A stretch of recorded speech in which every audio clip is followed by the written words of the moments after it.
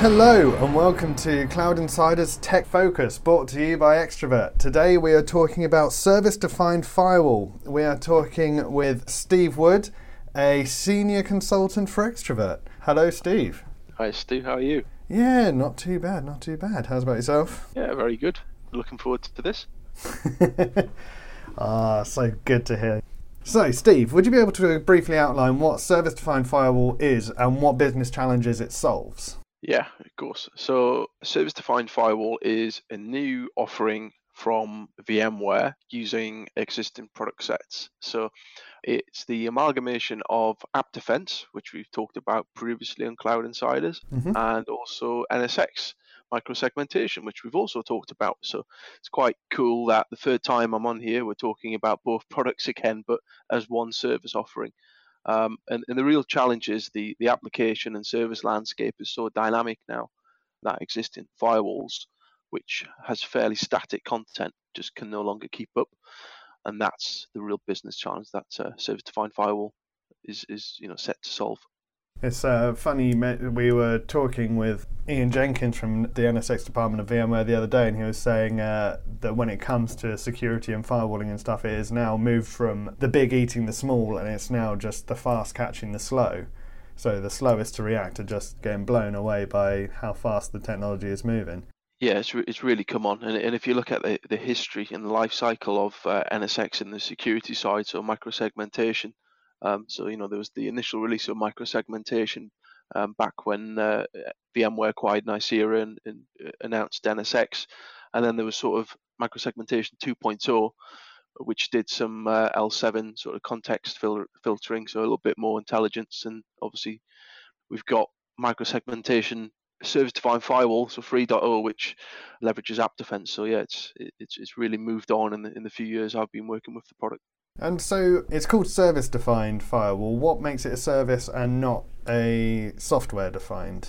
So I guess as I was saying before, applications and services are just constantly changing, and also they're in different platforms, different flavors. So you've got VMs, bare metal, containers, and it's just a constantly changing landscape. So you need a security policy that can also constantly change and adapt as the service and the application does. I think that's hence that sort of explains the service-defined part there. Cool. So is there anything out there that's anything like this? No, is the quick answer. The reason being, a lot of traditional sort of enterprise firewalls, including some sort of next-gen firewalls, are designed to block threats at the network perimeter. So service-defined firewall, NSX and App Defense, VMware obviously have the unique position to be able to bake that into the hypervisor, which is massive. And if you think about that for a few seconds, what does that mean? So the attack surface or the attack vector is normally inside the operating system, so inside the OS. And the key differentiator here is the fact that App Defense and NSX are outside the attack surface, so they're inside the vSphere hypervisor. So there isn't an agent that runs inside the guest. We also leverage App Verification Cloud, which is a cloud-based solution where all the AI machine learning takes place. So VMware obviously have a massive footprint and can leverage all the data that they're churning from various different customers and their own R&D labs and sources like Carbon Black that they've just recently acquired to really understand what is known good. Yeah. And that's all done in the cloud, so it's not on premises. So again, it's distributed and separate. That's what it is. That's why it's different. That's why it's so cool. That's brilliant. So what environments are best suited to service-defined firewall? Can it go anywhere that a user has vSphere installed? Yeah, pretty much. So again, service-defined firewall is just the combined service offering of NSX and App Defense. So the best place to go is the VMware website, and you've got the compatibility matrix. So as long as you can run App Defense and you can run NSX, and you have the correct version of vSphere and any other VMware products, just check the interoperability matrix on the VMware site, and it will let you know if you can run those. Awesome. So you actually wrote an article for us not that long ago, all on the service-defined firewall and how brilliant it's going to be. You mentioned how it goes beyond layer 7 inspection. Could you give us a brief breakdown of Dante's 7 layers of networking? Yeah, okay. So to give you a bit of an insight as to how these podcast work, Stu sent me over a bit of a script beforehand, and when I saw this, I was like, "Oh, how am I going to explain this on a podcast?" So I did a little bit of research, and I've actually pinched somebody else's analogy on this, which is quite cool. So yeah, let me run with that. Okay, so 7 pillars of the OSI model. So the first one, if you like, if we start the other way around, so start with the user, which is above the application layer. So here's an analogy. So let's say I know I'll write a letter. So the user has the idea to write a letter. So the layer 7, which is the application layer, in this scenario would be the pen and paper. Okay, so you've got the user who decides to write a letter. The layer 7, the app layer, is the pen and paper. Right. Layer 6, the presentation layer, would be deciding to write that letter in English. Okay. So we've had the idea to write a letter, we're going to do it on pen and paper, and now we're going to do it in English. Okay, that's how we're going to present it. Layer 5, the session layer, would be to make sure that my letter fits on a single page. If not, I need to number the pages so it arrives in the right order.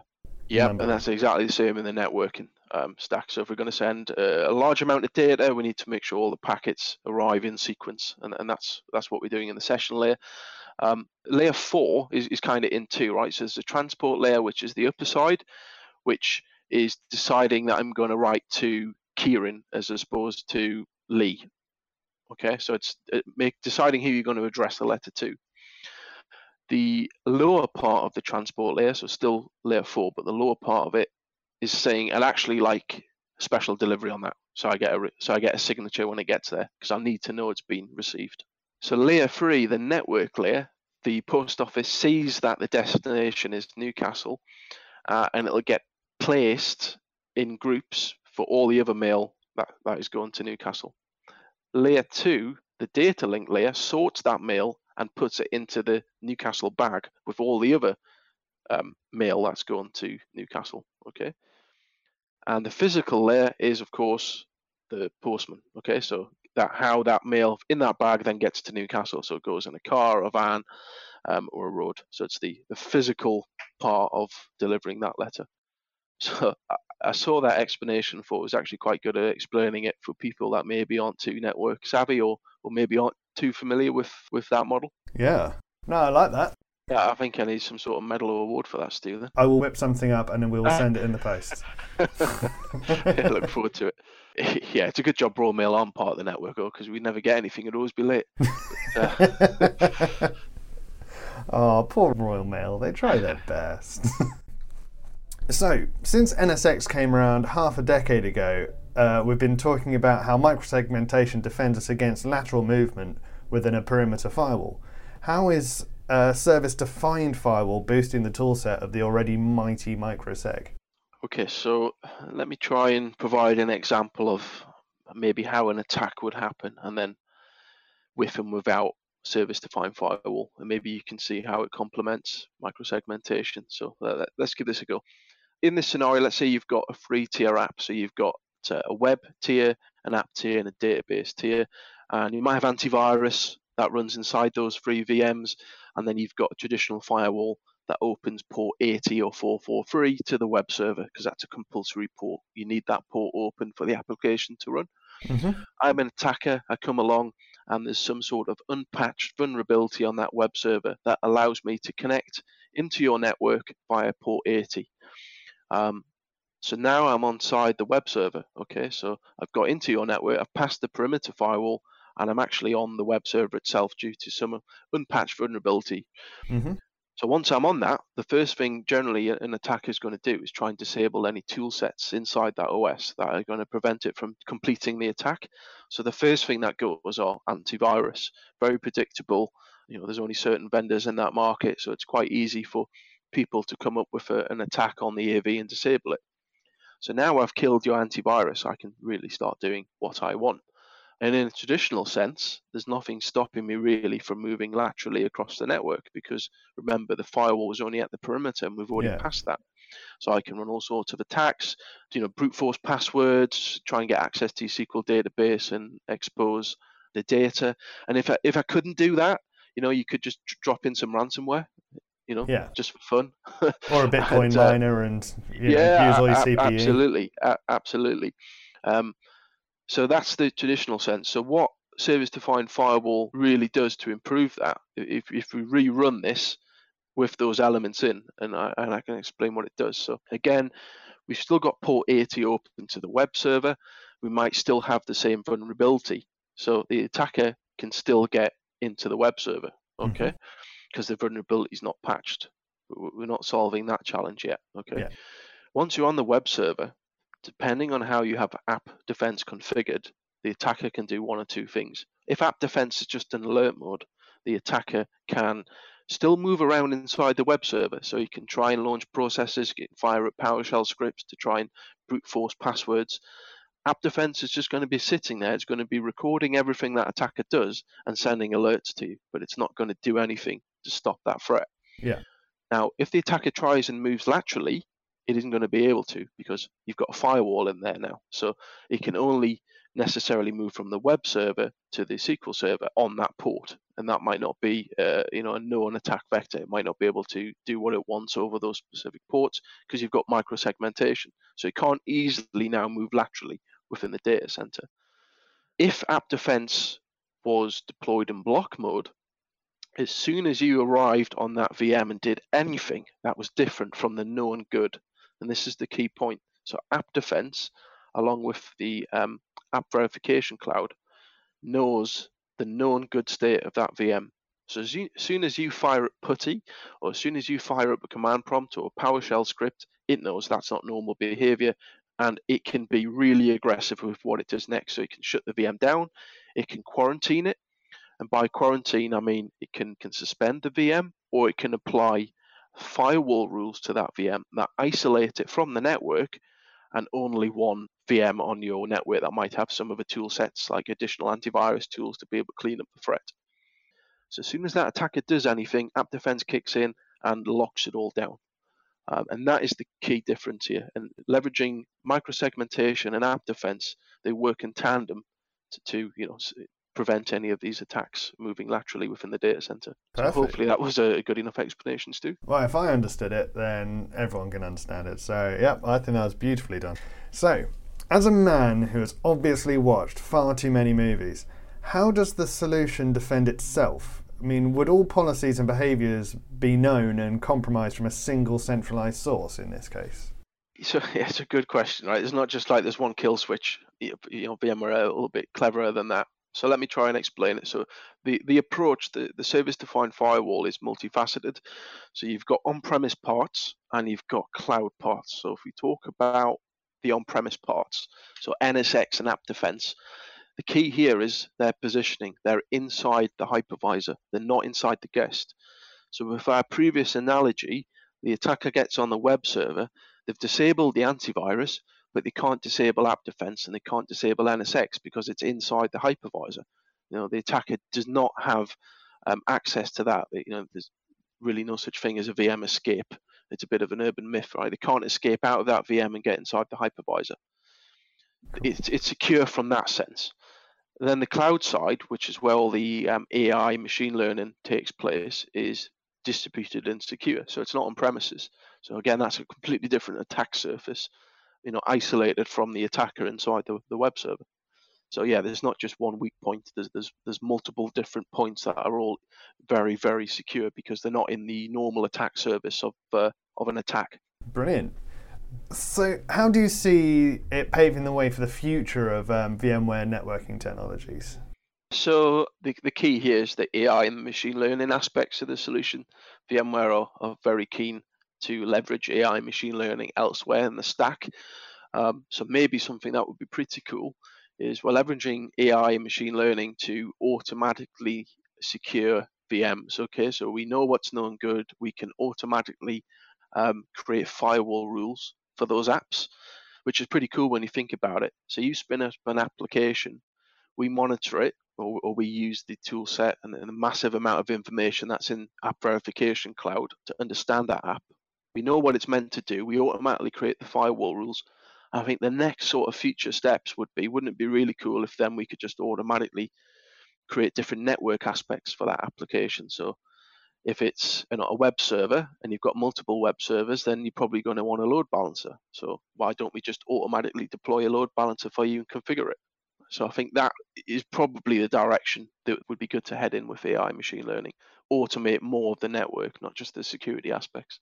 Yeah, because we're recording this in the week that they've announced NSXT 2.5 and NSX Intelligence. Absolutely. I'm literally, because we only discussed this pre-show, sat here on a VMware blog trying to work out what this means. Have you got any information on it as of yet? Yeah. So I think NSX Intelligence it's a cool name, and it's the start of VMware's big vision on AI machine learning. So they've started with service-defined firewall, and it is a bit of a breakout of that, but maybe a little bit of a look into the future as to what VMware are planning to do with AI machine learning, and NSX Intelligence is the brand name there. So yeah, maybe they are looking at automating the rest of the network piece. It would make sense, right? Start with security first, because that's always a big ask, and it's a real concern now. You just have to look at some of the recent fines for data breaches, especially in the UK. There's been some record fines this year and last. So security inside the data center, lateral movement is a massive concern to businesses. So yeah, it makes sense to use AI machine learning to help in that area. Automation and time to market is probably second to that. And I think that's probably where NSX Intelligence is going to head in that direction. Beautiful.